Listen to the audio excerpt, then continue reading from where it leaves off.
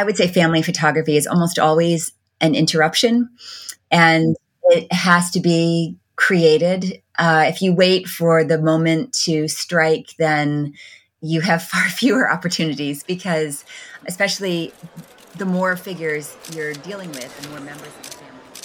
This photography podcast is brought to you by Frames, quarterly printed photography magazine. Here is your today's host, W. Scott Olsen, with another fascinating conversation.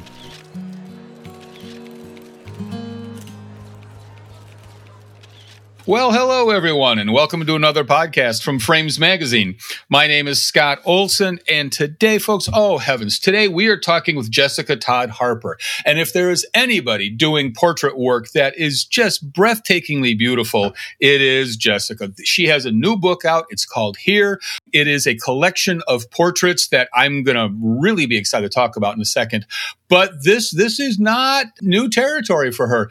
Jessica, she's got a show at the National Portrait Gallery, the Smithsonian National Portrait Gallery right now, as well as the Rick Wester Fine Art Gallery, the Claude Cahun Center in France. She's been at the National Portrait Gallery in London. She's been all over the place. The Print Center in Philadelphia, the Portland Art Museum. This is work that is really, really outstanding. She's won the photography prize in Paris. I'm just looking at the whole list here. It goes on. I could spend the entire hour talking about that. And this is portrait work, to my way of thinking, that is that next level up. We're not talking about well-lit headshots here. We are talking about environmental portraits. We're talking about psychological portraits of beauty and compassion and love. And I'm really looking forward to this. Jessica, welcome to the podcast series. How are you doing this morning? Oh, thank you so much, Scott. I'm really happy to be here. Well, I'm happy that you're here too, because this is work that is special. And I say that both personally, but a lot of other people agree with me too. This is not a headshot. These are portraits that you say are grounded in a art history tradition. They've got a psychological undercurrent, and yet they are very contemporary, very modern. And before we get into the book, the new book is called Here. Let's talk a little bit about background, because you've got a really cool story about your mom dragging you to art galleries when you were really young, sitting you down with a box of crayons and asking you to copy the masters. Tell me about that. Tell me about those early days with a crayon and paintings. Sure. Yeah. So I grew up in upstate New York, and my mother was a big fan of the arts, and often we had bad weather. And so she would take us to art museums, and yes, when we were really little, we would draw with crayons. And then as the kids were older, we would progress into pencils or charcoal drawings and pastels. And we would be plunked down on the floor, and we would copy these great paintings. And some of the ones in particular that I have fond memories are the John Singer Sargent paintings at the Boston Museum of Fine Arts. And at the Clark Art Institute in Williamstown, they have a fabulous Impressionist collection. So that's where I really fell in love with Renoir, Mary Cassatt, Monet, artists like that. How old were you at this time? Well, I think she really got into it once my sister was portable. So I'm the oldest. So I think, we probably definitely by age 11, this was a regular thing we were doing. So I think maybe around 9 or 10 she started, but I did a lot between age 11 and 14, and then once high school comes about, you're kind of more busy. Mm-hmm. Do you know why the Impressionists, why those people, why Sargent and the rest, they called to you versus any other style or any other artist? I think I've always been drawn to family narratives. Okay. I grew up in a family that loved to tell stories. And my grandmother in particular, my memories of most of the time I spent with her were sedentary. We would be kind of curled up on her bed or on the couch, and she would tell stories of her past, of her parents, her grandparents. And my mother is a big storyteller. My grandfather is a big storyteller. And Mary Cassatt painted her family. Renoir did a lot of family portraits. John Gunsinger Sargent was commissioned to do family portraits. And so I think that, I didn't think of it one way or the other, but I think I was just naturally drawn into wondering about these people's lives, wondering what the stories were that the picture was trying to convey. That was just a natural entry point for me. Well, I mean, and you're hitting one of my favorite themes there. This whole notion of narrative in either painting or photography, because so many portraits are fairly static. They're set pieces, and yet yours really do have a strong narrative content to them, which is always remarkable for something that is by definition a still image. But so then you went off to college in art history. Yes, I started doing photography when I was 15. I always knew I wanted to be an artist, in the way that a child, wants to do whatever when they grow up. And I wanted to be a race car driver, by the way. Yeah, exactly. So, I don't know to what extent I took it literally, but that was my dream, to be an artist. And when I was 15, I was taking summer classes at the local junior college, and all in art. And there was no room in a painting class. So they put me in a photography class instead. And I was really disappointed because I didn't think of photography as art back then. Oh. And I knew nothing about it, but I very surprisingly for me, I fell in love with it. And that's all I wanted to do in high school. Apart from academics, all my free time was spent in the darkroom or making pictures, making portraits of people. And in the summers, I went to the Maine photographic workshops. It's now called the Maine Media. It's still workshops and Maine Media workshops, but it was founded in the 1970s, and it's a community up in Rockport where you could have access to a lot of these wonderful contemporary living artists. And Arnold Newman is a photographer that I met there who was just one of the great masters of the 20th century. And he became a really important mentor to me. And he encouraged me that it was fine that I wanted to grow up and be an artist, that was great. But in the meantime, I should get the best education I could and in the broadest education I could. And so I went to Bryn Mawr. I took a liberal arts degree and it was in art history. And then I did my graduate work at RIT in order to figure out all of the technical things that photography had to offer. And particularly at that moment in history was the dawn of the digital revolution. So, and RIT had every single toy under the sun, so I could learn about everything that was going on. I came in there dedicated to film and swearing that I would never give it up. And of course, I do work in digital today. Yeah. Oh, back in the days of our whopping 6 megapixel cameras. But, in one of your interviews, you put up an image, a family portrait that you took when you were, I'm going to say 14, 15, something like that. Black and white. There's about 10 people in the picture. You are really fading into the window behind you. And it is in many ways indicative of the work that you're doing now with the backlighting, with the sort of casual looking, but clearly well thought out construction of a scene. Tell me about that image, if you remember it, but tell me also how the early portrait trial and error system went, because you are deceptively simple. There's actually a lot of technical brilliance going on in your work as well.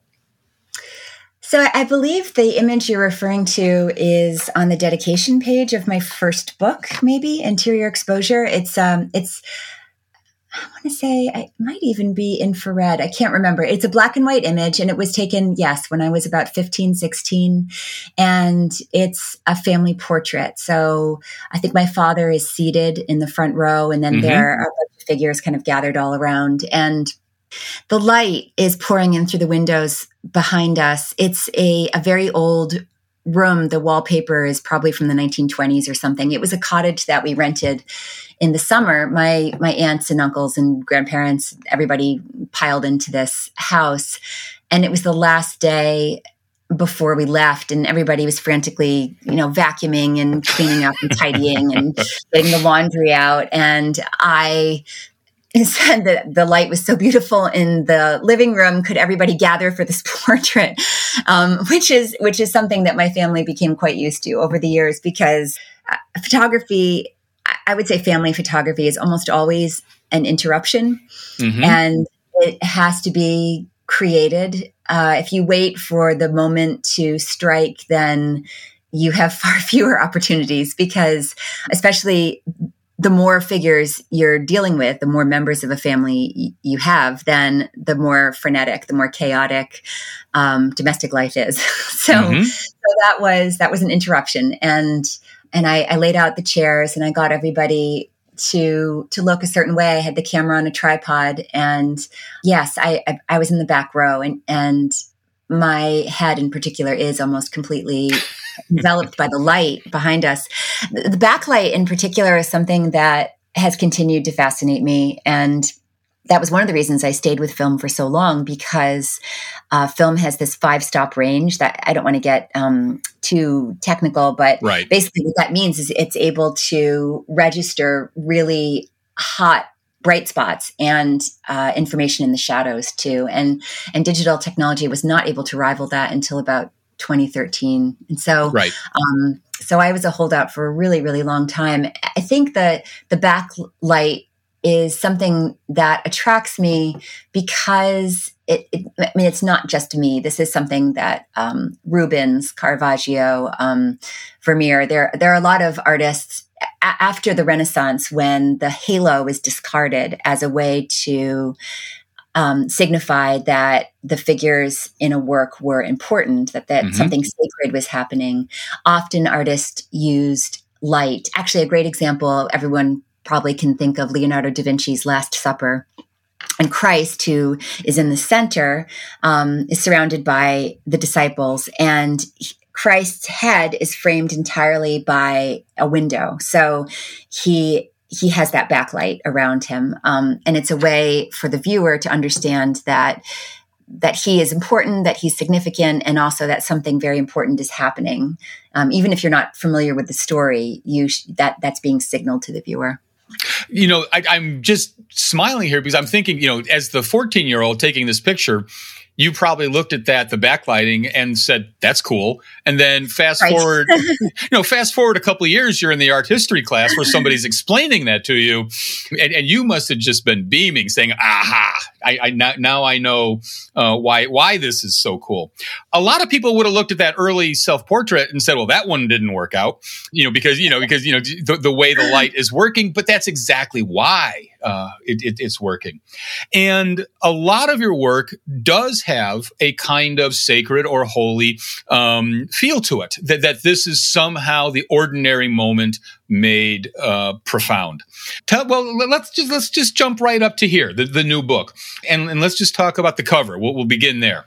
Sure. Beautiful picture of you and one of your kids. And yet, reading in the book, the story of it seems like a candid, intimate, just almost private moment. And yet this is a constructed scene. So for the people that haven't seen it yet, you are framed by a window. You're laying on a bed with one of your kids, a newborn. And it's just a wonderfully touching, intimate moment. But tell us the story of that picture. Sure. Yes, it's a good example of what's involved. And we can talk more about backlight. So I noticed that the light was really beautiful in the master bedroom in the early afternoon. This is made, I think, in January, earlier this year. And my baby was a little over a month old. And I thought to myself, oh, that's really beautiful light. I'd like to make a picture. But by the time I got my tripod and my camera set up and the baby's diaper changed and everything that I needed to do, the light was gone. It only lasts maybe 10 or 15 minutes this time of year. Yep. And we live in a neighborhood. The houses are all kind of really close together. So, the sun, when it gets into the windows, you kind of have to seize the moment. And so I thought, okay, well, I'll be ready next time. And I looked at the weather and it was going to rain the next couple of days. So I knew that wasn't going to happen. But on the third day, it was sunny. And so that morning I set up my tripod and camera and I framed the picture. So that means I was figuring out, where the edges would be, what would be included and what wouldn't be. And it's a bedroom with a newborn in it. So there are garbage bags and dirty clothes and, random wipes and diapers and stuff like that. So, and to some extent, I like having that around because it makes it feel real. It's real life. But I didn't want too much of it because then you start to pay attention too much to that debris and not to what I'm really trying to address. So I removed a bunch of that. And then I noticed that it was right after, Christmas had been recent enough that the star on top of our tree, it kind of had made its way closer to the attic, but not entirely. Someone had just put it on the windowsill above the changing station. And the curtain obfuscated it to a degree. So if you look on the right side, the curtain is higher on that window than it is on the left side window. And so I moved that curtain down so that you could see the star. And then I also figured that it would echo the shape of the figure later on, which you can see in the final product. So the mother is, that's me. Her body forms this kind of diagonal shape, and it's echoed by the diagonal rise of the curtains behind her. And so, that they don't fight with each other. It's the background is supporting the foreground in that way. The best support, think about it, and, the best support staff for any show are not noticeable, right? So you're not going to look at this picture and think, oh, look at those curtains. Look at the way they're arranged. If you don't notice it at first glance, they're probably doing their job. So the background is complementary to the foreground. Is this all pre-planning? Is this all stuff that's going through This is all pre-planning, yeah. So at this point, I'm figuring out where to put the curtains. I'm figuring out where my body will be. I framed out the picture. So I know that my head and shoulder will be right where they are and where the baby's going to be. And then right in the foreground, right in front of the baby there, and this would be, you wouldn't notice this really if I didn't point it out, but it blends in with the quilt, but you can see it's slightly different. There's this satin butter yellow fabric, and that actually is my mother's baby outfit.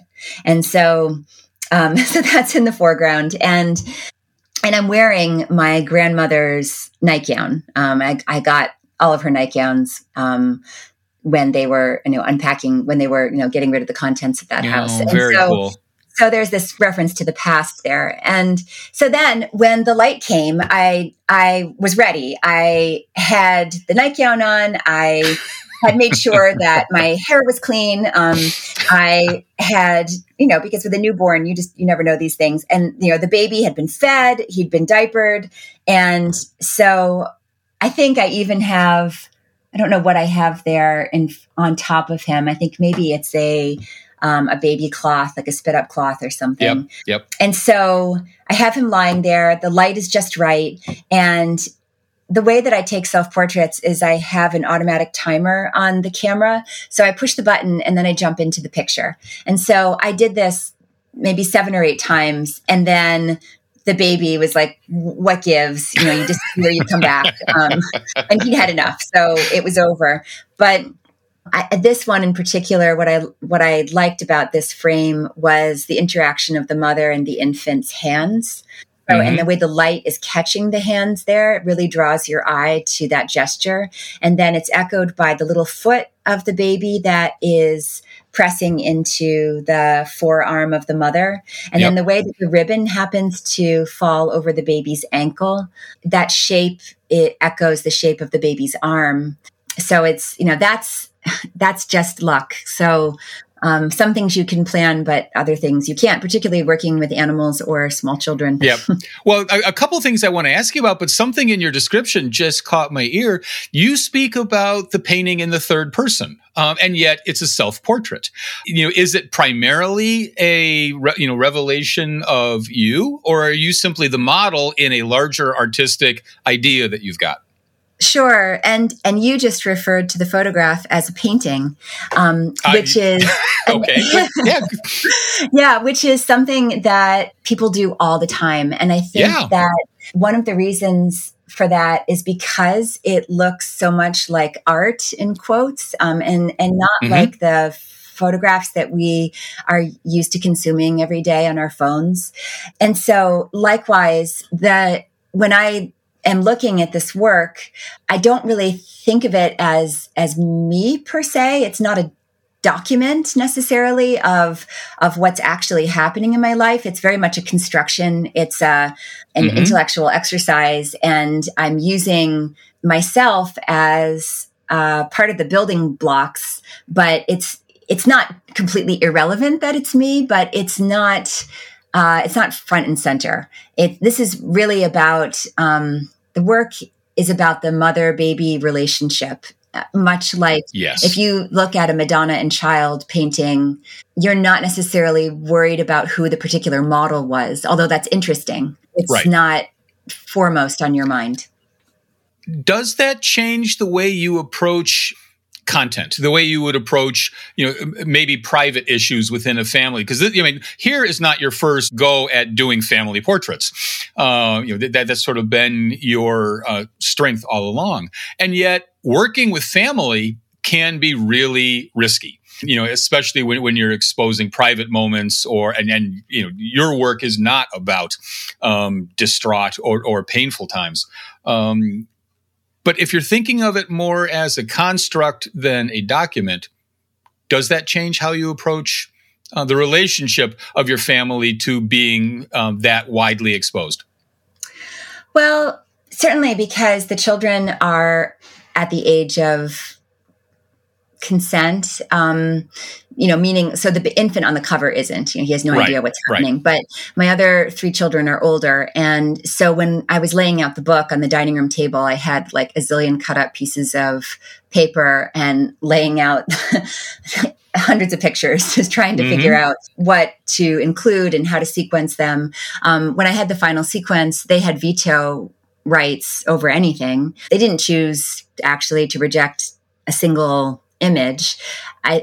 There are a couple of things at work there. I think I don't think my kids think very much about my career as a photographer in the way that, most children, when I get this question, I often reply, well, how much do your children think about your work life? And how much do they agonize about, your relationships at the office and, what that deadline is meaning to you? I mean, they don't think of that. They're thinking about their own lives. And so, they know I'm a photographer, and it's vaguely interesting, and they're, kind and supportive, and they come to my openings, and but I don't think it's really foremost on their mind. And then secondly, there's the content of the work is not particularly private. There's no nudity. There's there is vulnerability, I would say, in particular, like there's an image of my grandmother on her deathbed with the 3 older children next to her. And so it's an intimate and it's a vulnerable moment. And it's personal because it really happened. But even that is constructed. I brought studio lights into her room and created this. So it's about life and death, and actually it's juxtaposed in the book right next to this cover image with the mother and the baby. So, and the way that the compositions are, they're these 2 triangles that mirror each other. And so they work as a diptych in a way. A diptych is a fancy word for 2 pictures that are meant to work together.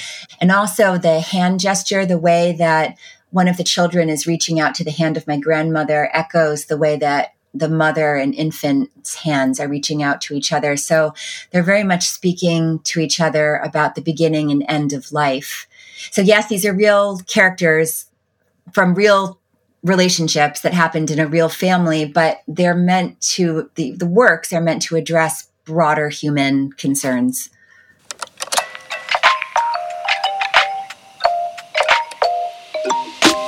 Let's take just a quick break. We hope very much that you are enjoying today's episode. The very fact that you are listening to this podcast suggests that photography means a lot to you. And if that's the case, you might want to have a look at Frames, quarterly printed photography magazine. We truly believe that excellent photography belongs on paper. Visit readframes.com to find out more about our publication. And now, back to today's conversation. It's remarkable work, and I know that picture. It is a really evocative and touching picture, and going back to this notion of, for lack of a better term right now, the sacred or a sacred feeling to your work. That's clearly in that image, but also in just about every image that you've got. And maybe it is just the backlighting, but I'm looking now at one of my favorites, and we talked about this a couple of minutes before we started recording, the one called Self-Portrait with Marshall in the Snow. And given where I live, snow is a favorite topic of mine. But it's a beautiful portrait. Tell me the story of particularly the setting, Sure. but also the posing that you've got the two of you in. Yes. So that's a good example because, yes, it doesn't use backlight. And I think you're very much correct in that this book is about, or it reflects an effort to notice what's right in front of you. So that's the title here. In my own experience, I certainly struggle with the rush of life and the distractions of everyday existence. It's hard to notice what's happening. Sometimes we feel nostalgia about the past. And I think about that and I try to feel that in the present. You know what I mean? Like that poignant clutching at your heart feeling you get about a moment that's gone. I always like to remember, well, the moment I'm living right now will one day be that past moment. So I'm here. I might as well notice it or try to. Of course, daily life is full of pressing concerns and lots of worldly tasks, making dinner, making sure the kids get to school on time, all of that. But then sometimes in life, I notice I'm moved, and I think that's often by light. There's beauty in the way that light hits the world, particularly at certain moments. And then this was happening here. I was shoveling snow in the driveway, and the snow was just so beautiful, and the way that the light was hitting it was really provocative. And so I went inside and I got my camera and I called to the kids and said, can somebody come out with me? I really want to make a picture. And they all went screaming for the hills, right? Pretty much. But Marshall was really, it was no effort at all. He just like, yes, sure, I'll come, no problem. And so I caught him at the right moment. And all I really knew is that I wanted to work with a palette of blue and gray. That was going to be my next question. Yeah. Was he wearing that sweater when you called him? No, I don't remember what he was wearing, but I knew that I wanted those colors. I think, because the background is these grays and whites. There's no maybe pure white. It's all really just a palette of grays. I had that in mind. And so I ran up to the sweater chest and I put that sweater on. That's my mother's sweater from college. And I thought I liked the kind of slight blue around the collar.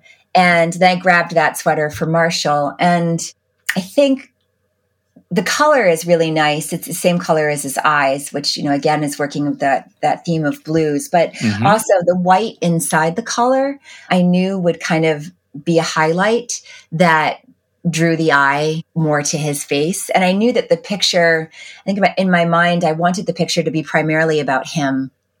And so he's engaging the viewer, and the look that he has is complex. And it's particularly made complex by the embrace of his mother behind him and the way that their hands intertwine. So there's this wonderful kind of S curve that's formed by the way that their hands are, and then the shape of the mother's arm, and then going back up to where their heads almost join. And so your eye is led in that direction so that there's this harmony to the way that their bodies are together.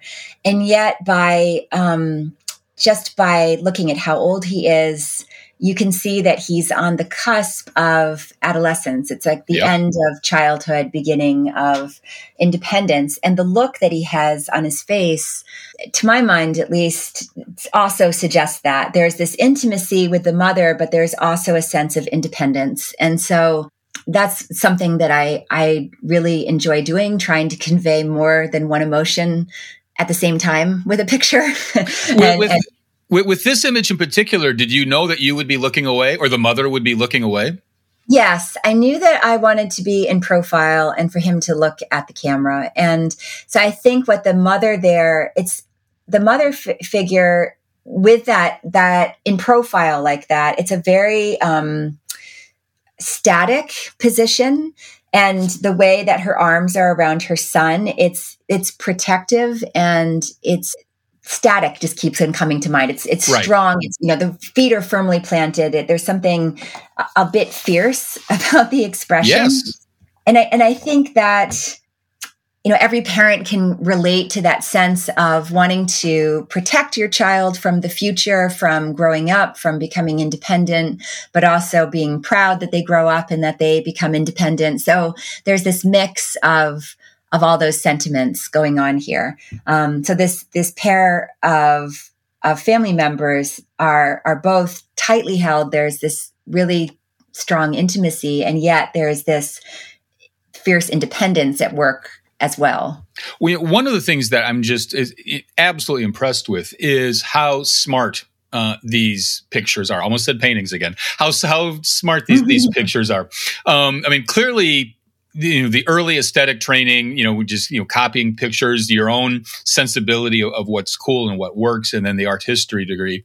Is portraiture in photography as capable, do you think, as portraiture in painting?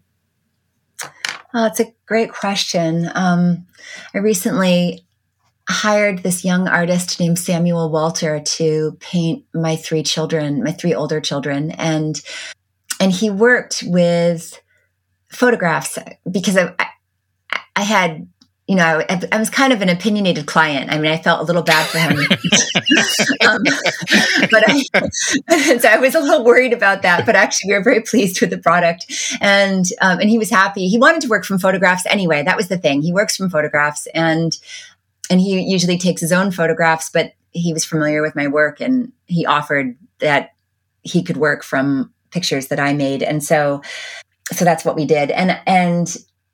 And so that was on my mind during that whole process. Has he made the pictures deeper or superior in some way because now they're paintings? And I often, as a photographer, I have such respect and admiration for painting. And I really wish that I could paint well and find out myself the difference, but I can't. I can't paint like that. And I realized that it really is the 10,000 hour concept with being able to paint that well. It's a huge amount of practice.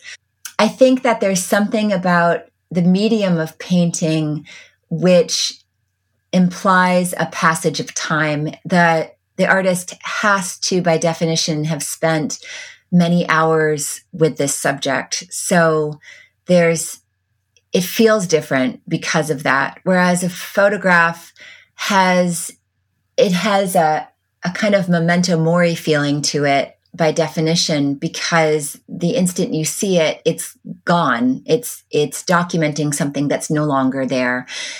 And so when you think about the passage of time, a photograph has a very different sensation for the viewer than a painting. But, if you're a painter, you can spend hours, days, weeks really working the light and being intentional. And you are so consumed by the minutia of technique that you have absolute control. You're sort of approaching that with the pre-planning. You're sort of, you're site selecting and site scouting, saying, okay, the light at 2:15 p.m. in this window, in this cloud condition is exactly what I want. There is not the same kind of patience, but there's certainly patience in the kind of planning that you're doing, a kind of intentionality for an effect. So Sure. it might be a difference in degree, but maybe not a difference in kind, if that makes sense. Sure. Yeah. I mean, it's extremely similar. And it's funny that the man who wrote the foreword for my book is Bo Bartlett. He's a painter whose work I have admired for years. I think I was in high school when I first saw a documentary about his work. It was funny. He writes in the foreword that the first time he saw my work, it was in some magazine, and he was so relieved to discover it was a photograph because didn't want to compete. It didn't matter. Yeah. so